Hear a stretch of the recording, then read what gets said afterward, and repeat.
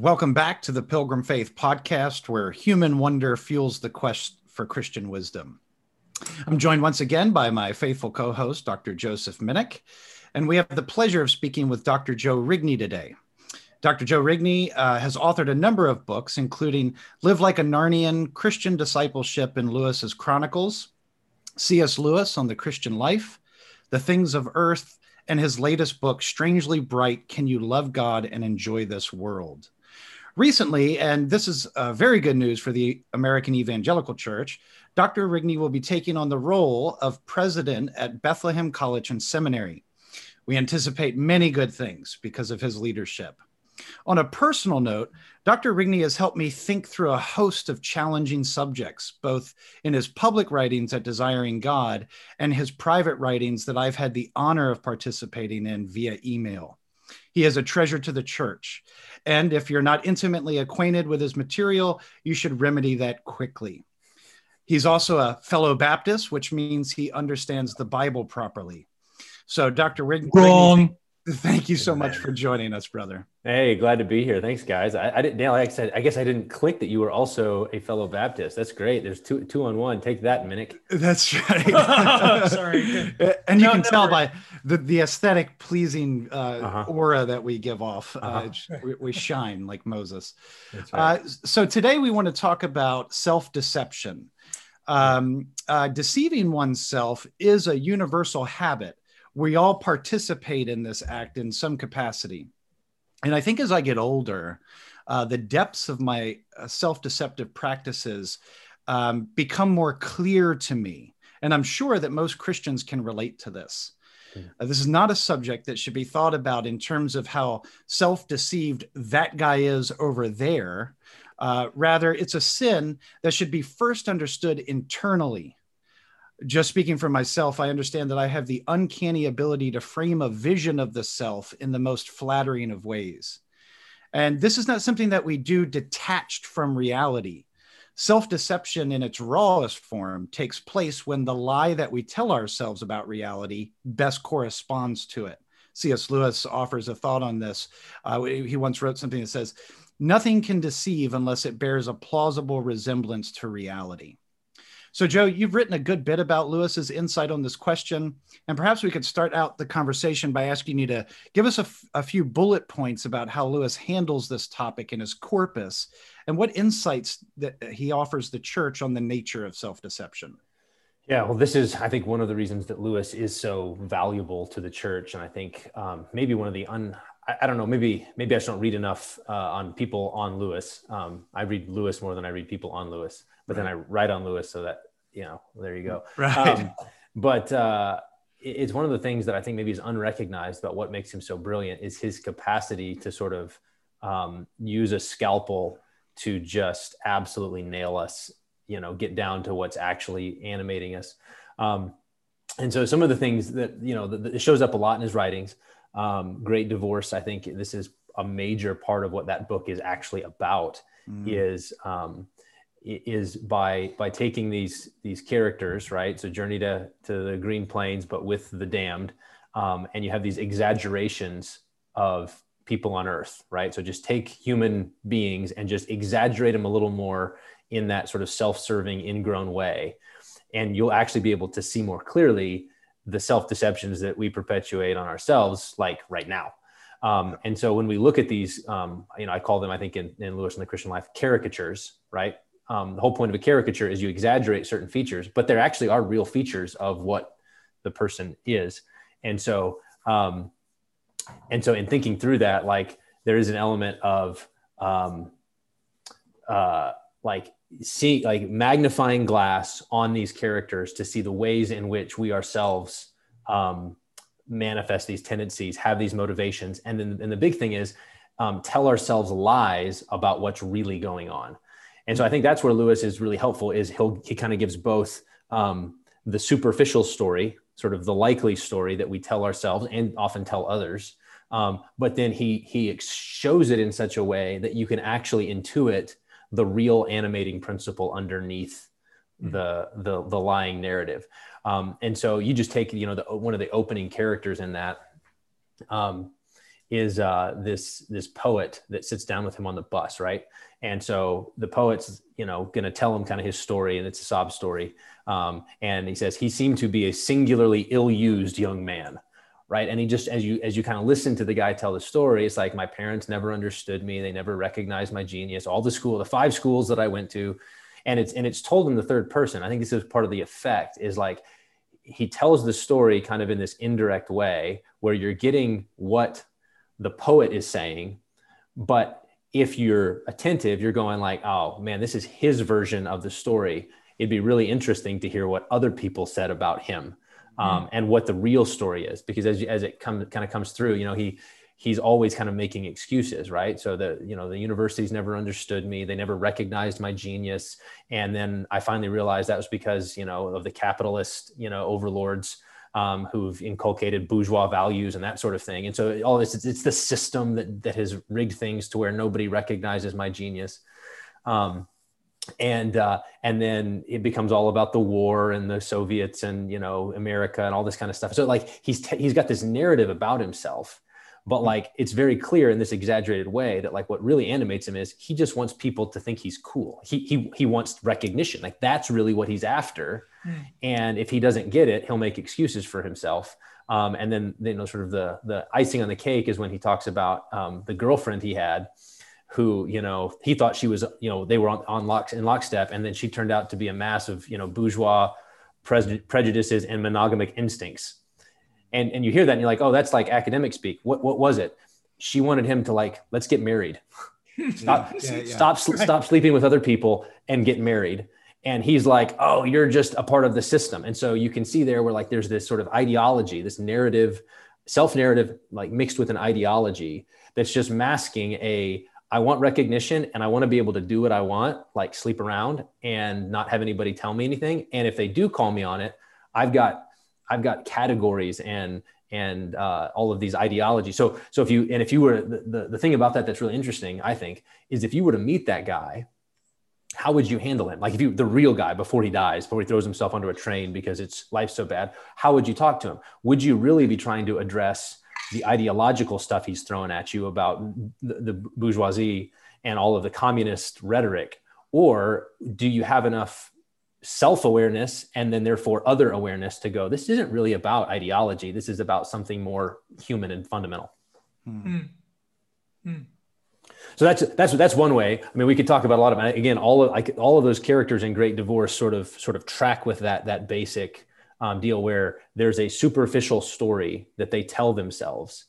But as they tell it in this exaggerated, after death way, the reader is supposed to be able to intuit what the real issue is. And this is what George MacDonald, who becomes Lewis's guide on this journey, says, right? You've been brought here so that you can see the nature of the choice. Like each of these souls is facing a choice. And at bottom, that choice is basically put God at the center or put self at the center. But it has many different faces and many different names. And At one point, MacDonald talks about how in the language of the damned, what will it be? He's like, well, they'll call it, Achilles' rage and Coriolanus's pride and grandeur and it's all of these sort of like names that you would give for these really grand things. But at bottom, it's just sin. It's just, I want my way.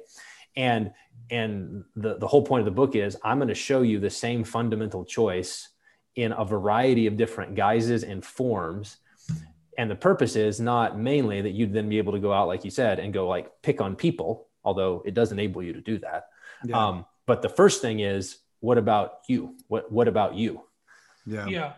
It's the Pauline scholar, Mark Seifert. I've never quite figured out how to pronounce that. But I think it's Seifert. He has this. He summarizes the teaching of Paul on sin very often by saying that part of the recognition of sin and the turning to faith is agreeing with God's contention against you. Uh-huh. And I find that a very interesting way to put it. That there's something in repentance and the turning to faith of a kind of honesty at some fundamental level that, like, you know what, the charge is, you nailed me to the wall and the charge is true. And of course, faith is sort of the motion toward Christ rather than simply agreeing and saying, because the other option, of course, is to say the charge is true, but I also don't care. Right. And you also, another instance I'm thinking of in Lewis where you see this is Orwell in Till We Have Faces. I think Laza, when he was here a month or so ago, was making the point that Orwell really in the first portion of that book is kind of lying to us the whole time. Like she's very, very self-deceived about what's really animating her. She has this charge against the gods, as it were. And then when the gods actually give her the true script to read, like, hey, here's what's actually in there. She reads it and it's very short. Like it's gone from several hundred pages of here's my system to this short, like, actually, you're just mad. I just hate the gods. It's really, it's very simple. And she just reads it and realizes this is true about me. It's just true. It's naming reality. Well, and that's, one of the things about, Till We Have Faces, that's exactly what it is. And, so here's all of the spoiler alert sort of stuff. The whole point of that book, the opening lines are,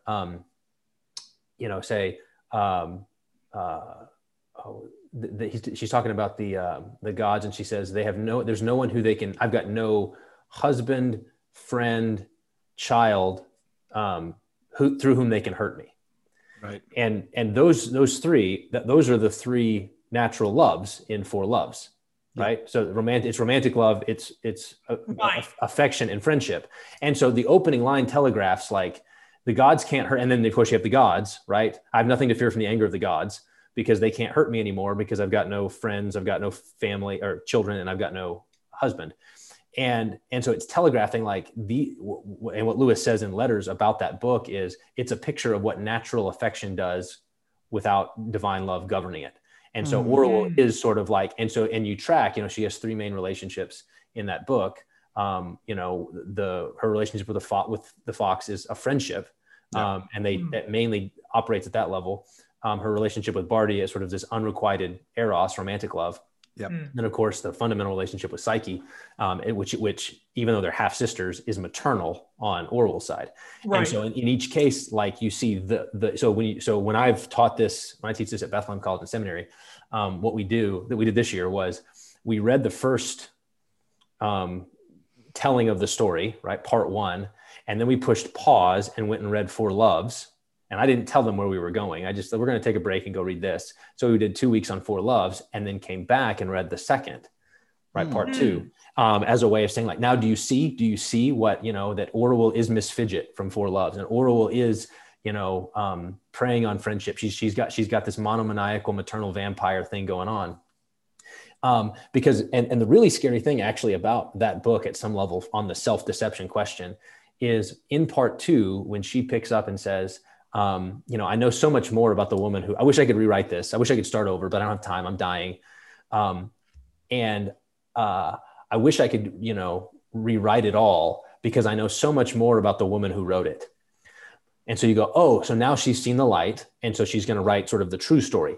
The problem is then when she talks about it, she says, the writing itself, writing down her complaint against the gods was the god's surgery, because she's speaking before judges. And so she's trying to be honest. So there's actually three versions of this story in the narrative. There's the version that she'd been living all of those years. And then what we get is actually the cleaned up, honest version in part one. Does that make sense? Like, in other words, like she says, the story I'd been telling myself was not the story that I now remembered when I tried. And so like her attempt in sort of a natural way to be imaginatively honest with herself as she's sort of separating motive from motive, pretext, and trying to figure out what was really animating me in that moment. And like being honestly, if this is what the gods are mad at me about, that's fine. And so she's doing this, like she's trying to be honest. Like the whole point is part one is her attempt at an honest account of her life. And then when she actually sort of has the apocalyptic boom and the gods sort of rip the veil off and say, actually, this is who you are. She looks back and goes, my honest version, even compared to the lived version, was I tried my best to be honest and it didn't work. Yeah. Right. It's interesting when because on this program, we've been really talking about Lewis a lot. And I think it's because Joe and I are at this, when we've talked about this before on the program too, we're at this weird spot in life where both Joe's 58, 59, Joe? Something like that. Yeah, I right. think, So we're I'm 38. I always have to remember. Yeah, 38. Yeah. I'm 36, and we both came back to Lewis sort of like in our 30s and are reading him again with new eyes almost. Yep. And one of the things when I read Screwtape it was one of my favorite books as a child. My mother read it to me over and over and over again. I took my mom to see the play when that came out for her birthday, but I didn't know anything about what Screwtape was about. I don't think until I got older, and I started to age in my Christianity. And one thing that I've been thinking about is just how could a man understand evil so well, the crafty nature, the wiliness of evil. And I think I'm starting to understand well, because Lewis understood himself so well. That gave him the ability to articulate what it actually means to be evil, because he understood the self-deceptive nature of his own sort of justification of sin. And I feel that too. So when I get into these patterns of like deep contemplation about the weak areas of my life, what do I, when I say to myself, Dale, where do you need to grow up, son? What are you doing in life? Why are you screwing up in this way? What's back of all that? It's this like reductio, and at every level that you peel back a different layer and you sort of like throw the justification into the trash pile, and then you're exposed to this whole new way of understanding your motivations. You come to actually see yourself, and your ability to harness your good gifts that God has given you towards wicked ends for selfish purposes. Right. And that's one of the reasons I think that Lewis resonates so well with me, is because his entire project was turning away from the self. Yep. He was concerned about showing people how deep their selfish motivations are implanted in them, and the way that manifests. And I wonder, and when I have people over my house from church or whatever, if it's friends and we're hanging out around a campfire, strumming a guitar, having a grand old time, and the conversation turns serious and we start to discuss, areas of life that we're really trying to flesh out a little bit more, I really do try to like cut through the bull. Like, hey guys, let's have real conversation now. Mm-hmm. This is big boy time. And that's where I think actually manhood is rooted. The courage is actually the ability to go, man, I really suck in this area. Why? And just like confronting yourself. So, but what I don't find is that is a common sort of like practice, at least in social settings. Because the minute you go there, and there's even memes about this, right? Like, what's the meme about the Aquaman actor, and he's sneaking up on Chris Pratt at some like Hollywood shoot, and it's like me at Thanksgiving getting ready to talk about philosophy with my family or something. Right. Yeah. Gotta pounce. Yep. Right.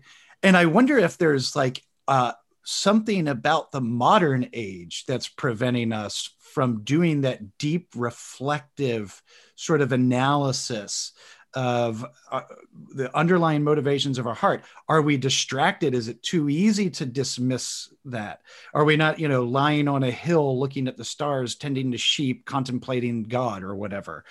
But I wonder, why do you think that it's more difficult in the modern age to do that self-examination and be honest with ourselves? Or do you think that this is just always the way that it's been, and we're actually in a better spot than we've ever been, or something like that? Yeah, I suspect, part of it is we have such little knowledge of like what a normal person 500 years ago, what their sort of social life was, whereas we have all kinds of ways that the modern social life, normal social life. I suspect it's a universal human thing and not necessarily particularly modern. I think the form of it and the sort of pathologies that attend it are particularly modern and driven heavily by social media and technology. And I think probably by an absence of just grace. Like, we can maybe talk about this, I assume at some point where we go, so what do we do now? If we're always lying to ourselves, how do we not? Yeah. But part of that answer is going to be, it's really difficult to be honest about yourself and to yourself if you're not confident in grace. Like if God's not for you, then being honest is like the last thing you ever want to do. But if God is for you, then you can actually be honest because, and I think this is where Lewis is actually helpful. And this is why he's attractive to readers is you don't get the sense from him. He's about he's about to strip you naked here. He's about to peel back the layers and show you who you are, but you don't ever get the sense that he's going to exploit that. He's not out to get you. He really does care about your good. Yeah. I think this is part of Oh, I'm sorry. I mean, no, go ahead. I was just going to say, he seems like there's it's rhetorically brilliant in some way, but he always seems to shine the warmth of God on it. Yeah. So it's the exposing light of God. But there's also a divine warmness in it. Like, hey, I'm only doing this for you. I'm doing it for you. Yes. Right. Yes. And with the offer of forgiveness and like, hey, let's just get with the program here. It's not right. Yeah. And I think that's his own personal experience. So like in, one of the things, how Screwtape, he says at the beginning of Screwtape in the preface, I think, people ask, how were you able to do this? And he's like, I just know myself. I had a really good, if I wanted to see what, demonic tendencies look like, I just like went down and like sniffed there for a while. And this is what I came up with, which is why he said I couldn't do an angelic version because I can't imagine, I don't have a good enough imagination or style to communicate the best version. That's still off in the distance. I've not been there yet. But in Great Divorce, there's this section where I think it comes after the artist. So the artist is these two artists are meeting and talking, and one of them, one's saved, one's not. And the one that's not has mistaken the means for the end. Like he thinks the whole art, sort of art for art's sake, as opposed to art for God's sake. Right. And as they're talking about this, George MacDonald then says, I knew a guy, I think he called Sir Archibald, who was obsessed with the question of whether we survive after death. So do we survive? And so spent his whole life studying it and devoted, just monomaniac focus on this one question of survival, and then dies. So, there he is in the afterlife, and he's still running around trying to prove to people that the afterlife is a thing. And in this, it's a brilliant moment in the story because he comes up to the Green Plains and he keeps trying to tell everybody the afterlife is real. And he couldn't admit that he'd mistaken the means for the end, that he proving the afterlife as opposed to enjoying the afterlife and enjoying God in it. Like he mistaken that. And so in the end, he cared nothing about joy and he went away. And what's interesting is then the Lewis, the character in the story, goes, "How fantastic." And MacDonald like looks at him with a piercing glance and says, you think that? You think so? There have been men before now, I've got it in front of me here, before now who got so interested in proving the existence of God that they came to care nothing for God himself, as if the good Lord had nothing to do but exist. There have been some who were so occupied in spreading Christianity that they never gave a thought to Christ.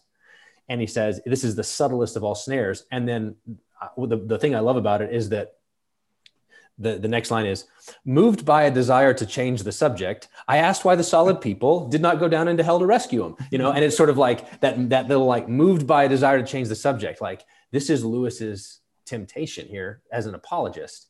He actually has a poem called The Apologist's Evening Prayer, which is basically like, Lord, deliver me from success. Because he would always say, no doctrine is more dead to me than a doctrine that I just successfully defended. Right. That was the sort of he'd put his all out there. He'd successfully show the reasonableness of miracles or the supernatural, whatever. And then he'd go home, and he had enough imaginative honesty to go like, the accolades, the pats on the back because I'm a brilliant, Oxford theologian or, professor. But do I care more about that than like the resurrection itself than Jesus himself? When I started studying theology when I was 14, and if you're that young studying theology, it's probably not the wisest form of it. But I got into the Calvinist Arminian controversy for, 6 years or so, and, read everything I could find, and, read all these, all the contra books and could refute them or whatever. But I remember thinking to myself for several years, like, would you be happy if there were no Arminians to go out there and fight? Yeah. Like if heaven had no more little, sort of LARPy online battles for you to go perform, would it be heaven to you? And it became clear to me over time, like, yeah, this is not entirely about the glory of God as much as you can kind of script it that way for yourself. Yep. But let's be a little, and maybe that's a good segue into kind of asking, like, how does this, how do you think this shows up, in our culture? There's kind of, there's probably characteristic kind of left-leaning versions of self-deception, and probably more relevant to us because we're very aware of those. Yep. There's some characteristic kind of conservative directions of self-deception. I wonder if you have some thoughts about, like, where do you think they sort of the low-hanging fruit tendencies we can point to and say, like, yeah, we see it here and here. Yeah, it's a good question. And it is true that we can always see the other guys' tendencies more clearly, I think, than our own. So I want to preface it that way and then still talk about the other guy's tendencies. Yeah, of course. Sure. But I've got a term I've been playing with. I'm not quite happy with it yet. But I've done this work on empathy over the last 18 months or so, and just the dangers of it. It's a very Lewis-like project in fact, coming out of Great Divorce and Four Loves, where here's a good thing, namely the capacity to sort of share emotions with other people as a way of building trust and connection, that very easily becomes a not good thing, and in fact, a very evil and wicked thing when it sort of sets up on its own. And so, I wrote an article on dangerous compassion, where basically, like Lewis says, the love of family can become a god and then therefore become demoniac. So can love of, a romantic partner or whatever, love of a friend, the love of the weak and the hurting, that's compassion, can become demoniac when it sets up on itself. And so I'm toying with this idea about kind of empathetic bulverism. And what the bulverism piece, of course, is this idea that Lewis has that, like, when you try to disprove someone's argument, not by actually showing its irrationality or that it contradicts the truth, but simply by accounting for its origin in their life. That you would just believe that because you're a man. You just believe that because you're a woman. You just believe that because you're white. You just believe that because you're black. And so, like, you're giving the reason why they believe it. And then counting that once you've explained its origin, then you can dismiss it as though it was false. And there's Christian versions of this, like, actually think like the Bible does a little bit of this. So it's not like necessarily a bad thing. When Paul says, that we've exchanged, we suppress the truth and unrighteousness. And so why doesn't this guy want to believe in Christianity? Because he wants to sleep with his girlfriend. And it's like, that's true. Like, that can be very true in this particular case, that he's resisting the gospel because he doesn't want to stop sleeping with his girlfriend. But it doesn't tell you anything about whether or not Christianity is true or not. Right? Like, Christianity is true or false on entirely other grounds. Like, did it actually happen? Did Jesus rise from the dead? And whether or not he doesn't want to believe it because of his girlfriend is irrelevant to the truthfulness. Sure. And we can confuse those. And so, so bulverism is just like, I just see it everywhere. This is like Lewis just pegged this one right. But the way empathy kind of comes into that, I think, is these different, the whole victimhood idea. And it's more complicated, I think, than we often recognize. So, like, there's these four parties. This is me observing social media largely, right? But that's what it is. Like, you've got victims, you've got advocates, you've got oppressors, and then you've got an audience. And the audience is actually really important here. But like, and they're fluid, but like people. So like the advocates, they're the ones who are just, this is the social justice warrior who's all about this, whatever particular victim class they're concerned about. And they're going to go to the mat and use the victim to get their way and manipulate and validate themselves. And I'm a good person because I'm on the side of, truth and light and these people. But who are they doing that for? Well, partly for themselves and partly for the audience, right? And then partly against the oppressors. Who are the problem and the victim. And then the victims can become advocates and the advocates can sometimes become victims. And so you can move around. But the point is like the simplified narrative there of there's white hats and black hats. I'm wearing the white hat, protecting the weak and the hurting. And therefore, if you're the wrong gender, wrong color, wrong sexual orientation, whatever, I can just dismiss you. You're not allowed to speak because you're by de facto an oppressor. The way that that's relevant here is people can do all sorts of really wicked and ungodly things and yet think of themselves as sort of advocates for the weak. Yes. Right. So at the very moment that they're telling themselves, I am a soldier for the good, I am on the side of the sons of light, I am doing God's work, is precisely the moment at which they're doing the most, horrific slanders, dismissals, they don't care about the truth. They don't, and so I think you see that especially on the left. That's sort of like the left's version of this, where the self story is, I'm the noble fighter for the weak, I'm the advocate. And yet at that moment, they don't care about the truth. They don't love God. I want to say Wilfred McClay has this article very similar to what you're saying called The Strange Persistence of Guilt. Yeah, it was a great article. And he's kind of asking like what you just said, though your 4 categories are very helpful. That's a very helpful way to put it. But he's sort of asking like, how does this system, if I could put it that way, he's not using your 4 categories overtly, but if I could translate across it, would be sort of like, how does this system among these 4 categories actually function for people? Like, what's it actually doing? And he sort of shows how guilt, he has a complex argument, but he's basically arguing that there's a lot of sort of projection and scapegoating going on that has a lot to do with like the moral economy and with winners and losers as exist in every moral economy that it actually establishes. There's plenty of analyses along those lines. Let me ask you this, like just one, I don't want to call this pushback, but I'll ask for clarification. Yeah. Because another, and maybe this is just kind of getting to the right side of it, is sort of like the other side of this is that sometimes when people sort of resist Christianity and they want to sleep with their girlfriend, that's invoked very automatically as why they're resisting Christianity. In other words, the Christian on the other side can't imagine that maybe they have sincere intellectual questions. And there's also a sort of safe haven had in being able to throw that Scooby-Doo meme out there that like, you don't really object to the Christian faith. You just want to, and that can be true. Like, and I want to be very clear. It is in fact, probably most of the time, that's just what's going on. But I think there are times when that's not all that's going on. It can be another kind of, and this is where self-deception is a many-headed beast. It can also be our own self-deception when we feel the need to kind of reflexively go there and not confront the fact that, the fact that they're questioning makes me feel a little unstable. Right. Yeah. I think that's right. So Romans, we can retreat to Romans 1 because it comforts us, which it should. Like there is an element of like, the truth is plain. Men are without excuse, like all of that's true, and we need to hold that. But there's ways in which that can very easily become a dismissive way of avoiding hard questions that we might not want to admit are actually hard. Yeah. Right. I think the other way that the right, so if I'm going to stick with kind of the social justice advocate type person as the left, there's a certain kind of person on the right who can this is me, right? Sees what's happening. And like, there's the sort of like, I'm one of those who get it. Yeah.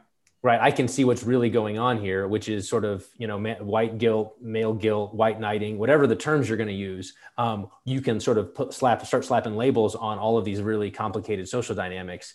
And there's a kind of pat yourself on the back because you've analyzed the moment rightly. It's like a right-wing wokeism almost. Yeah. I'm the woke one. Yeah, exactly. Like I'm the enlightened one. I really am the one who sees. This is where again, Lewis, just when you start to see how all of his things come together, like the inner ring, being one of the ones who know. And that could be, I'm enlightened in the woke sense, or I'm enlightened in the anti-woke sense. Right. Yeah. And both of them, and here's the thing I think that we have to be clear about. In both of those cases, it doesn't mean either of them are actually wrong about the facts of the matter. Sure. Right. The issue we're talking about is the self-deception about the ways because it's always the good thing that becomes the demon. It's not the base motive, it's the best motive. So it's empathies are really, compassion's a good thing. Therefore it can become really, really nasty. And you can actually be very unempathetic. It's amazing to me. It's shocking to me to watch people who think of themselves as very empathetic, but it's very selectively empathetic. Like this group of people, I will crawl over broken glass and feel what they feel. But put a mega hat on that guy and all of a sudden empathy is just gone, right? They shot it and it's dead. That's right. And then similarly, you can have the same sort of thing on the other side where, the mega guys were very empathetic that way, and then vice versa. And so, which is why that's just not the way to think about this. Like that's just, we're using good things in the wrong way. Yeah, just like empathy can be instrumentalized, sort of like, and that's a kind of characteristic left sin. And that, and what you just pointed out is precisely what shows that. Once you see empathy taking on this profoundly selective quality, right, where it's like, yeah, we know they're smashing windows, but let's understand where they're coming from. Hey, fair enough. Yep. But it's like, that guy's wearing a MAGA hat. Let's understand where he's coming from. And it's like, oh, not gonna happen. But similarly, the truth, and I think this is maybe a more characteristically right sin. The truth can be instrumentalized, or being passionate about the truth can be instrumentalized in such a way that, and I think we really do need to ask ourselves this as conservatives. To what extent does sort of having an opinion about everything and having a sort of flawless, systematic system with all its parts and being super dogmatic about each of those points. And don't get me wrong, I am all for theology and distinctions and love my Herman Bavinck and, all of that sort of thing. And yet I wonder, is it possible that sometimes interest in all of those things masquerades? Not entirely. None of this is entire in the human soul. It's a war. Yep. People are we're all sincerely interested in the truth mostly, but nevertheless, we can, and I think Satan would very much delight to have us find a kind of safety in sort of knowing things, a kind of rest in having all of my I's dotted and my T's crossed, and my identity in that in such a way that, well, as you just said, it really doesn't even become about the thing itself. It winds up really just becoming about me. And you see that, I think you see that when you see a certain kind of, interestingly, a kind of deep fragility when it's kind of poked at. When people come with sincere questions, you start to see the sweating, and it's like, oh, this is my, you're poking my the balloon that I blew up, or whatever it is. That's a terrible metaphor, but you're threatening the thing that makes me feel comfortable with life and in which my identity is. And it's like, a confident person who loves the truth and doesn't think that they're, know all things, can hear somebody criticize and be like, oh, okay, let's just deal with it. It's fun. Yeah, exactly. And then if we want to get, we can add one more category here. So if there are, I think, characteristic, and part of the point is there's no safe place. Yes. Like I think that's one of the things. I think this is where Lewis is at his most profound. It's not like if we could just get the right and then fill in the blank ideology, perspective, whatever, then we don't have to worry about the whole self-deception thing anymore. Right. That's now a thing of the past. It's like, are you human? Are you still a pilgrim on the way? It's a simple flow chart. Yes. Yeah, exactly. Then you're still, self-deception is a real thing. And so I think one of the ways I see it too, this online, is in kind of the moderation piece, right? Like, yes. So like I think there's ways that a lot of certain kinds of evangelicals always want to be, this is everybody wants to be the middle, right? So everybody wants to be able to talk about the error to this side and the error to that side. Sure. And so we always construct the thing so that like you can fall off on this ditch like those people, and then this ditch like those people, but we're in the middle, sort of defying all odds. And it's like, maybe like, and some issues, in our culture probably do work something like that. The answer is in the middle, so to speak. But sometimes it's just like, no, like this side's just right, like on a whole host of things, like, and your attempt to sort of split the difference is actually something else is going on there. It's a facile, superficial way of posturing as the reasonable one, in contrast to the extremists on both sides. And again, it's taking a really good Augustinian, Lewisian type of insight, which is that like, all earthly goods need to be governed by, God.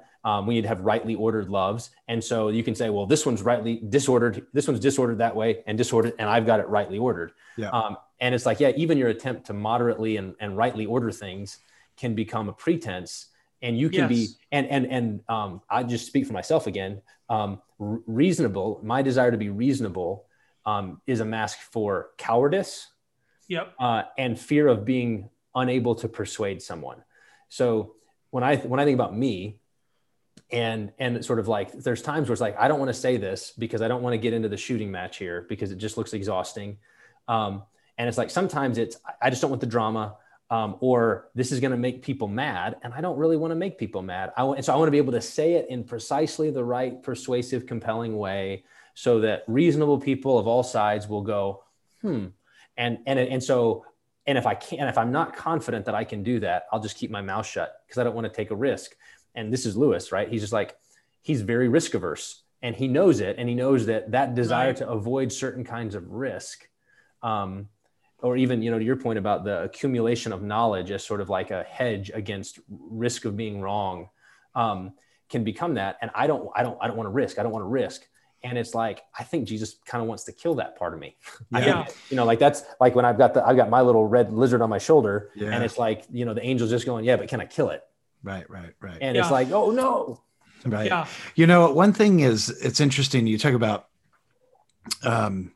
most people want to sort of envision themselves as in the middle, being the moderate, on both sides, the left and the right. If you have the kind of personality that wants to frame themselves that way, to present themselves, to signal that that's what they are anyway, then I think what you'll see most of the time is they punch against the thing that they're most aligned with. So on the left, you see people that are sort of center, center, left of center, right of center, that middle. You'll see them punch against the liberals, and then the people that are like right of center, they'll punch against the right. Right. And I think that what they're trying to do there is, or at least this is what I've tried to do. I'll just speak for myself. What I try to do there is to say, my inclination is to fall off on this side of the ditch. My natural gravity, the gravity pulling me towards one extreme is on the right. Yep. So I know myself, and I'm already sort of like a personality primed for radicalism. So I have to like wield back my passions all the time. And the way that I've found, I'll tell you, Tom Holland has really helped in his project when he's like, listen, guys, in the West, Christianity is the fundamental thing undergirding each side of the political discourse. Yep. On the left, they're really acting out of a hangover of Christian impulses towards compassion and kindness, and like this. Yep. And the right is doing the same thing. And so if we're talking about self-deception, I think that one of the ways you can battle that on a personal level is to say, yes, first I need to take a look at my tribe, the people that I'm most comfortable with, and then I'm going to be that I'm going to feel less nervous around when we have disagreements, and I need to like examine what's going on there. Yep. However, the problem then moves into another level of self-deception, wherein you can find your new identity as the crusader for all things in the middle against my people or against my tribe or whatever. Yep. Yeah. And that is really, I think, what we're trying to figure out right now in America anyway. We're trying to figure out, how can I not just assume that the pink-haired lady with a My Body, My Choice shirt on is like literally Satan incarnate, and she stands for everything that I need to destroy if we're going to uphold the basic tenets of Western civilization. And that is my arch nemesis. And I think the only way that you can do that is by not assuming the worst about everybody all the time. Right. And I think that that's what we're actually seeing now is the polarization is getting bigger, because I think less people are interested in being moderates. I think more people are interested in being radicals. I even see it on social media, like a call towards being a radical. That's what courage is, actually. And it's like, well, actually, courage is just like looking at yourself and going, dude, you're being an absolute jerk, and you have no charity whatsoever against your political opponents. It's interesting. Oh, I'm sorry. No, go no, ahead. That's okay. Go ahead, Joe. Oh, it's interesting to me that Satan is, the accuser. And I've been reflecting a bit in the last couple of weeks on John 8, and obviously just such a powerful narrative, Christ and the woman caught in adultery, of course. But it's interesting the kind of the rhetorical ordering of Christ's response to her. He has every reason to sort of as the Pharisees thought they did, every reason to sort of respond to this woman in a particular way, caught in the very act of adultery, probably not wearing too many clothes at that particular moment, rather exposed. But it's interesting he says to her, he says, he who's, without sin, throw the stone, they all leave. And then he says to her, is there anybody here accusing you? And here's the one who has every right to accuse her. The woman at the abortion clinic with the shirt on that you were saying, Dale. Here's the one who has the only one who can rightfully accuse her. And he said, and neither do I condemn you. Like he could wield that, but he actually says, neither do I condemn you. Nevertheless, he goes on and says, now go and sin no more. Right.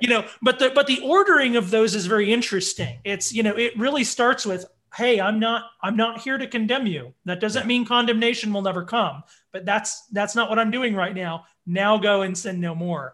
And I think that, we don't, it's in a way, it's like right and left in our discourse sort of own pieces of that rhetoric.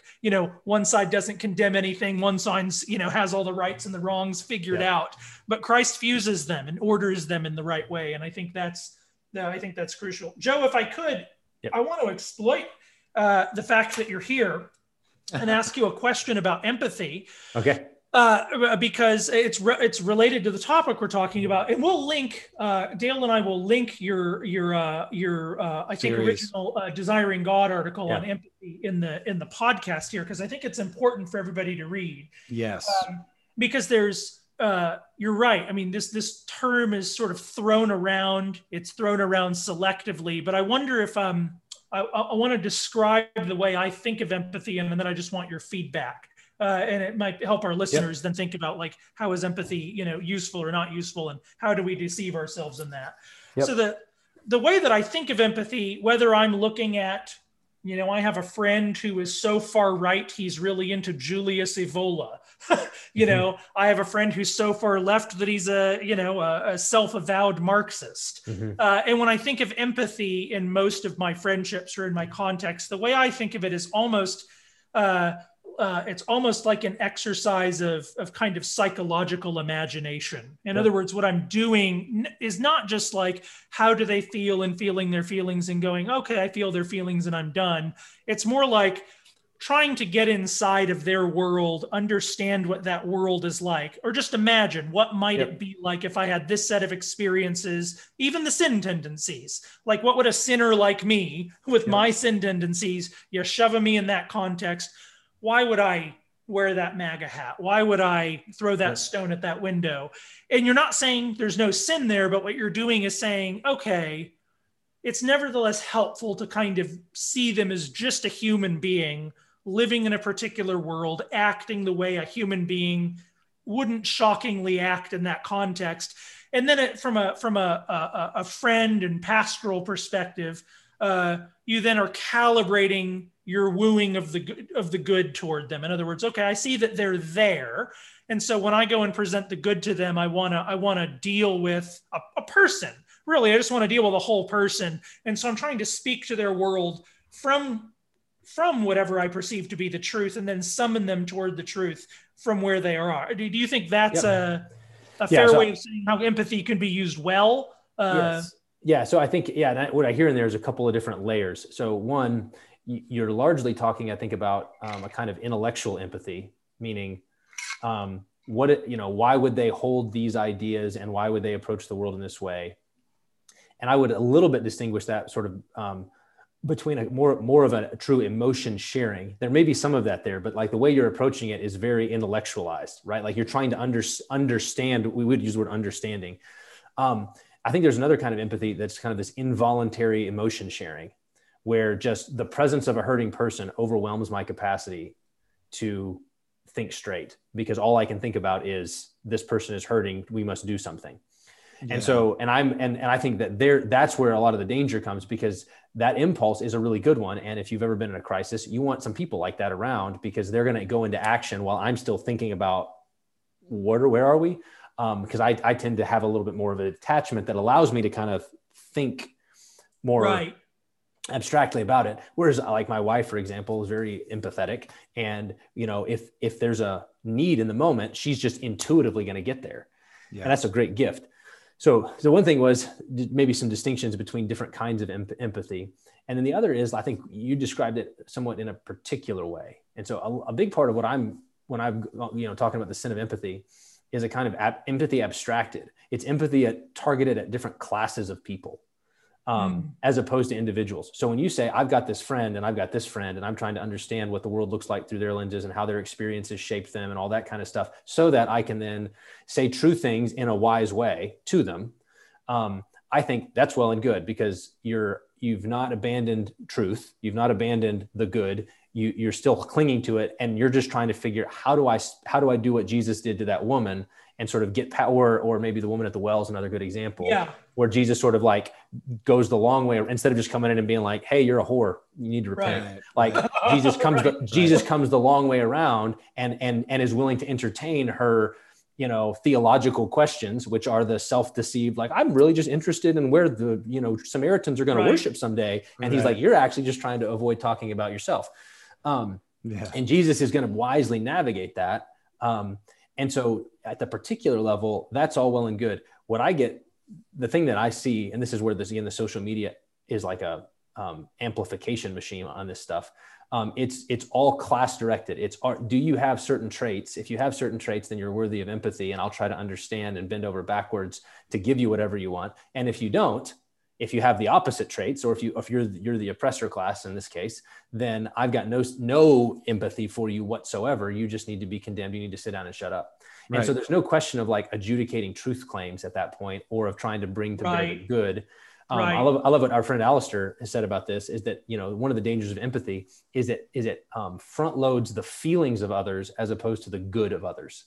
And that's a really good way, I think, of like thinking about what the difference is to what degree is it their feelings that are governing things? If they feel loved, if they feel heard, if they feel cared for, and it's like, I don't want to say it doesn't matter, but I'm going to say, there are circumstances where that's not the main thing. There's the things that might feel good to them that aren't good for them. And even if you go through that psychological exercise of even the emotion sharing as a decision almost. So like part of, I think, maybe a virtue of empathy is actually where empathy, you're in control, not entirely, but there's some degree of the will in relation to it. Like, hey, I'm even going to try and get into why they feel mad. Let me try and understand why they feel mad. And it could be because I'm a sinner and I need correction. That, we've done this with our wives. My wife feels mad. I'm not sure why. Doesn't seem reasonable to me. And then you step inside her headspace and realize, oh, wow, I'm kind of a jerk if I'm looking at the world through her eyes.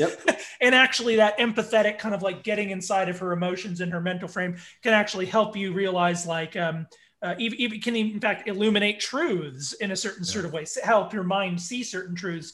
But it doesn't function by itself. And this is where Lewis, I think, on the relationship between reason and the emotions is so important. If you're not, it's not intrinsically a truth claim to identify with a feeling. It helps me understand something. It helps me understand a value interpretation of sorts. But the governing order of the mind nevertheless has to come back and say, but is this just like, I've had invalid feelings before. Human beings have those things. And I think that's one of the, when you look at Great Divorce, or when you look at Till We Have Faces, what Lewis is attempting to do, I think in, a couple of those, is evoke something like empathy in us. So when you think about the woman in the Great Divorce whose her son Michael died, she's a mother and her son Michael died, and she sort of like lived for his memory, kept the bedroom the same, kind of, and then she gets to heaven and all she wants to do is go see Michael. And they're like, you actually have to love God first. And she's like, no. But if you actually were to step, and Lewis, I think after watching the scene, there's a little conversation with MacDonald where he says, so you want me to go to a bereaved mother and tell her that? And he's like, no, you're not a good enough man for that. He said, maybe somebody is, but he said, you need to say in general what no one's been willing to say for these many years. So you need to sort of portray the general truth, which is that it's possible. And so like at one level, you could understand, like, here's a grieving mother who lost her son. Like, that's really sad. Like, if you think about it, and if you try to really, oh man, but you could see how she's going to wield that as a weapon All right. And this is when he talks about empathy in The Great Divorce, Lewis calls the passion of pity, which gets to your other point about the difference between a sort of a willed action, a deliberate, like, I'm going to do this I'm going to cling into the truth, but I'm stepping in here to try to understand so that I can live well here, versus I'm just going to dive into their swirl of confusion emotions and validate everything that they say and feel. Right. Yeah. Otherwise I don't love them. And so that this is the manipulative way that Lewis says the passion of pity is a weapon that bad men use against good men. It's what gets men who should speak truth, but they flatter instead. Why? Because of the passion of pity. It's why women end up in the backseat of cars, giving up their virginity when they ought not, right? Yeah, right. There's ways in which like those emotions are being manipulated. Pity is being used illegitimately. And I'm just trying to say, like, in the modern world, especially in a culture, Western culture, in which the dominant institutions of society are all held by the left. And to your point, whatever thinker you mentioned about how the left, Tom Holland, about, the virtues of compassion that are sort of like, Chesterton's line, like, the virtues have gone mad, they've been detached from one another. And it's like compassion without any tethering to truth or the good is just running amok. And it's like our society is run by people who are enthralled to that. And so I'm just wanting to be the guy saying, like, yeah, empathy is okay, I guess, but you realize that it's going to wreck everything if you let it. And I think an important part of the puzzle, at least for those like people in our circles, people on the right, conservatives, theologically, politically, is that, and I really had to wrestle against this, is that emotions, of course, I had to come to this theologically because I studied a lot of Gordon Clark, who thinks emotions are like, because of the fall, therefore we have emotions. Right. And, I remember reading going, oh my goodness. But emotions are a signal. Yes. And as long as we appropriately understand the function of emotion to bring into our consciousness, a signal about something out there that I should be alerted to, and then properly order it and move out with an intention of the will towards accomplishing the good that it's signaling to me, then I'm utilizing my emotions well. I'm ordering my emotions properly. Well, and that gets to your point about a minute ago about how you determine. So like you mentioned, like, I'm punching right because that's more my leaning. And I think this is actually another place where social media is not helpful, because everybody's having this mass conversation in different contexts where the felt dangers in any different place. Like, I live in Minneapolis. So we're an urban church. And so, like, the kinds of tendencies that I know, like, what's the danger here? Well, it's probably not the same as a rural place, a rural Minnesota. Like, it's the temptations and what courage is going to look like. Right. And so one of the tests I've developed in terms of like self-deception for myself, and it has to do with attentiveness to emotions. So pick any truth claim, and are you reluctant to say it? So like the signal is just like a reluctance. And if you can just train yourself to kind of go, I don't really want to say this here. And then there's other times where it's like, I would very well easily say that here. Like, and it depends on who I'm with. So this group of people, if I say X, it's going to ruffle feathers. They might not like me. It might blow up. Other people, if I say X, they're going to be like, yes and amen. And I don't feel any reluctance. And when I feel that reluctance, that's a signal for me to say, why? Where's the reluctance coming from? Because that's often, like, that reluctance is probably telling me where my slippery slope is right now. Like right. that's the slippery slope that's actually dangerous. And it's super easy to feel like, oh, that's the slippery slope, and I'm going to blast it when it's not mine. It's easy to blast the other guy's slippery slope. Right. That's a great way to maybe move us toward wrapping it up here. And I'll throw it to you two first, and then I'll take us out. By which I mean end the program. I have no intention of assassinating. But what are, we're sitting here talking about self-deception, and we'd be remiss if we didn't talk about, what you just started, Joe, which is, what do we do about it? I mean, like, there's no safety from it on the right or the left or in the moderate man position or anything like that. There's no safety for it if you have a human heart still on this side of glory. It's gonna exist in your life. But how do we, what are some ways that we can think through what it actually looks like to fight it? So maybe I'll throw that to you two, and then I'll end with a closing thought, and then we'll finish. Good deal. You got a thought? Yeah. So I found that what I've done is when my church, um, in my relationships, I sort of have like a concentric circle that moves outwards, and I have different layers, different levels of relationships that I have, and that's just by necessity, number one, because I can't talk about all the things I need to talk about with absolutely everyone, because then everybody would be like, "That dude's weird. Like, let's just not hang out with him at all." So I think what I've tried to do is surround myself with wise counselors that I can be 100, as at least they attempt to be 100% vulnerable in front of, to sort of lay myself wide open and open myself up to criticism. And that's difficult because, as you were talking about, Joe, you could attract the kind of person that's just going to feel you. Right. And there's no honest like criticism of your sins. Yep. In a helpful way. So I think that that's hard because you just don't have like the raw material in some context. You just actually don't have the personnel that are equipped to do that for you. Yep. But I've made a real strong attempt at my life by surrounding myself with men that are strong, that are intelligent, that love Jesus, that I can open myself up fully to, and then expect to receive God's grace through their counsel. Yeah. And then move out, because I also do need that sort of layer of relationship where it's like we eat food and we drink and we're married together and we can touch on some of these things, but not really get into the meat of it. And I need that for like encouragement and also to be an encouragement to them. So I think that friendship is vitally important towards helping remove the plank in your own eye.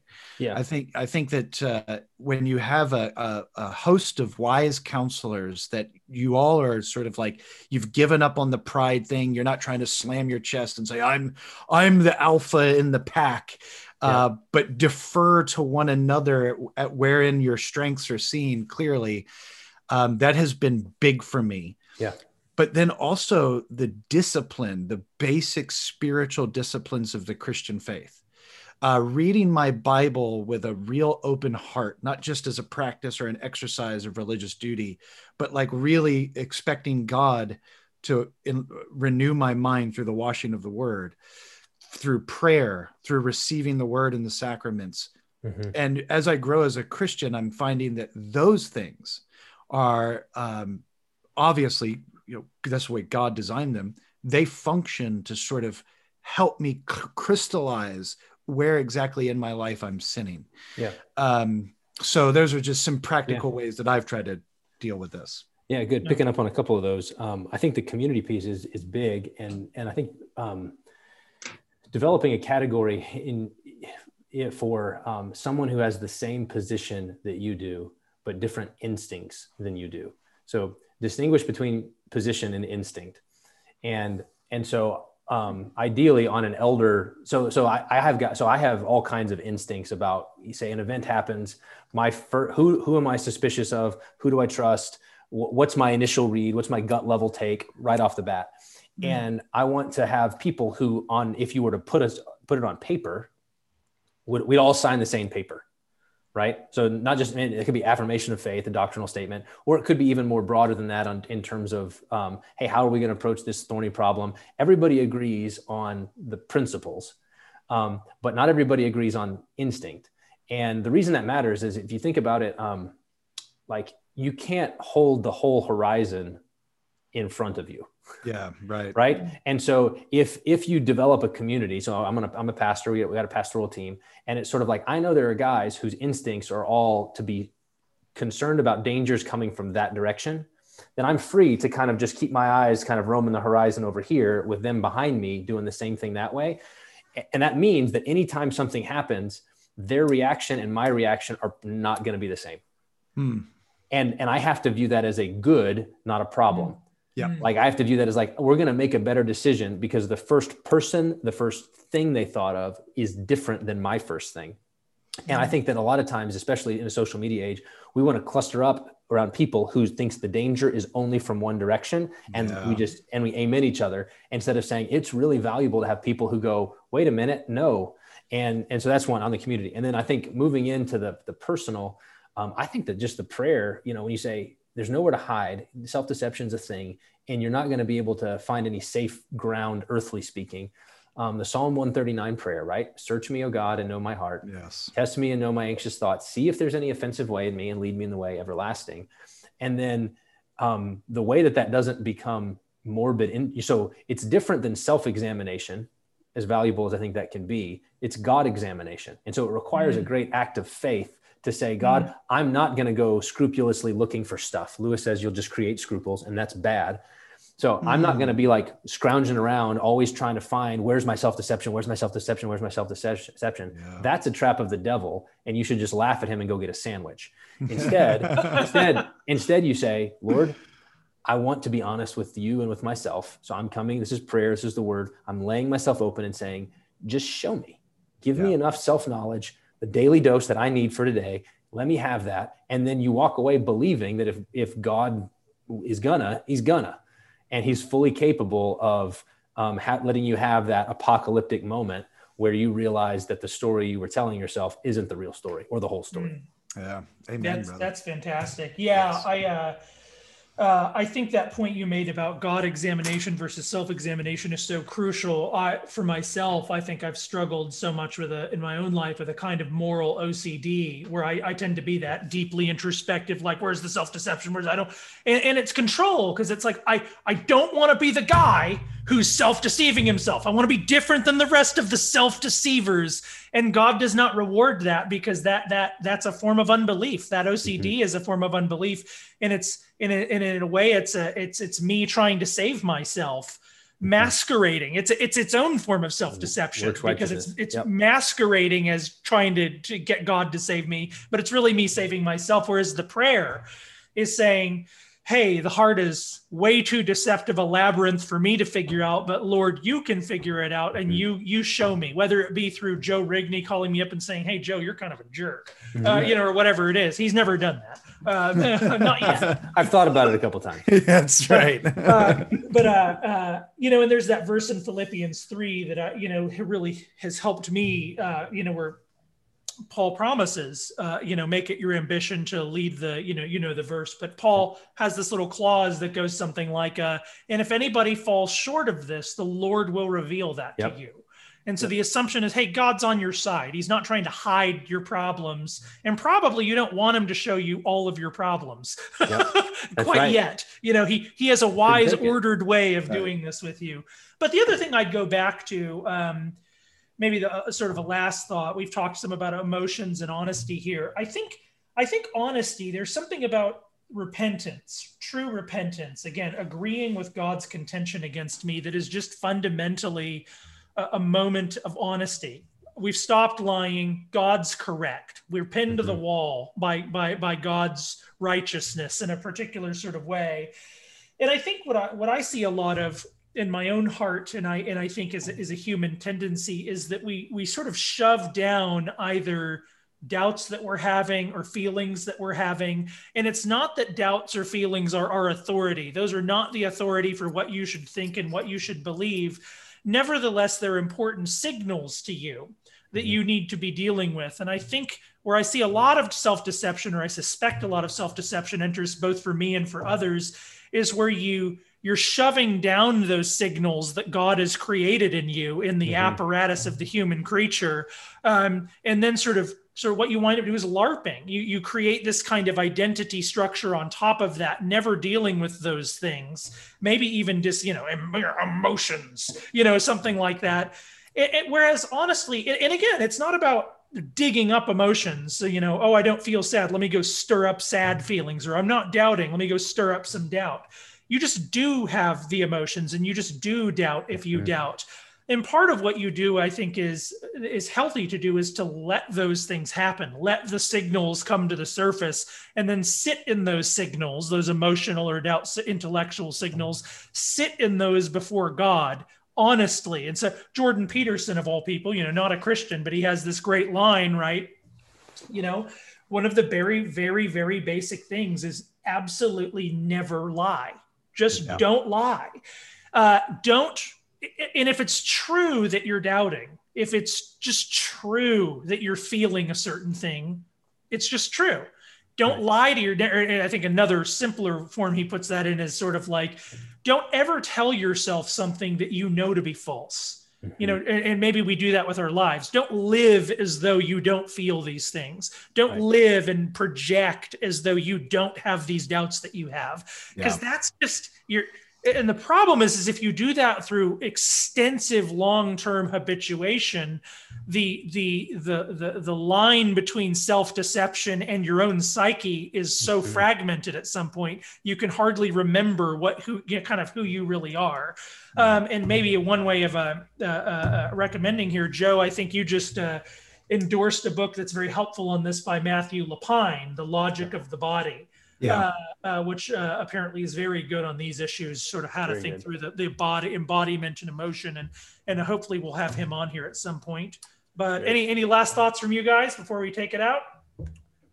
That's helpful. I do think that there is a deep need for, like, maybe one thing would be, you mentioned, I don't want to be that guy. I don't want to be that guy. And I think that's when you start talking about self-deception. When I teach college students, this is what we do at Bethlehem College Seminary. A large part of my English literature stuff is like showing them all the ways that these brilliant authors are setting them up in order to expose all of their junk. So whether it's Lewis is actually like in a train of like Jane Austen, like this is what she's doing in those novels. This is what Milton is doing in Paradise Lost. This is what Shakespeare does so brilliantly. So by the end, like the students are like really I can mess them up. Like what I think is true, the appearances are not true. And I think part of it is like, you have to reckon with like, if it ends up that you have that apocalyptic moment where the story you were telling yourself isn't true, that's okay. Yeah. That's like it's okay. Like that's, God wants that. Like for you to be Lizzie Bennett and saying, till this moment, I never knew myself. It's like, praise God. Like, so don't spend your life trying to avoid the apocalypse. Instead constantly be laying yourself open and saying, Lord, if you want to do the apocalypse thing, I'm ready. I'm not ready, but I know it's good for me. Yes. And so that sort of kills the fear that breeds the lies. For us. Amen.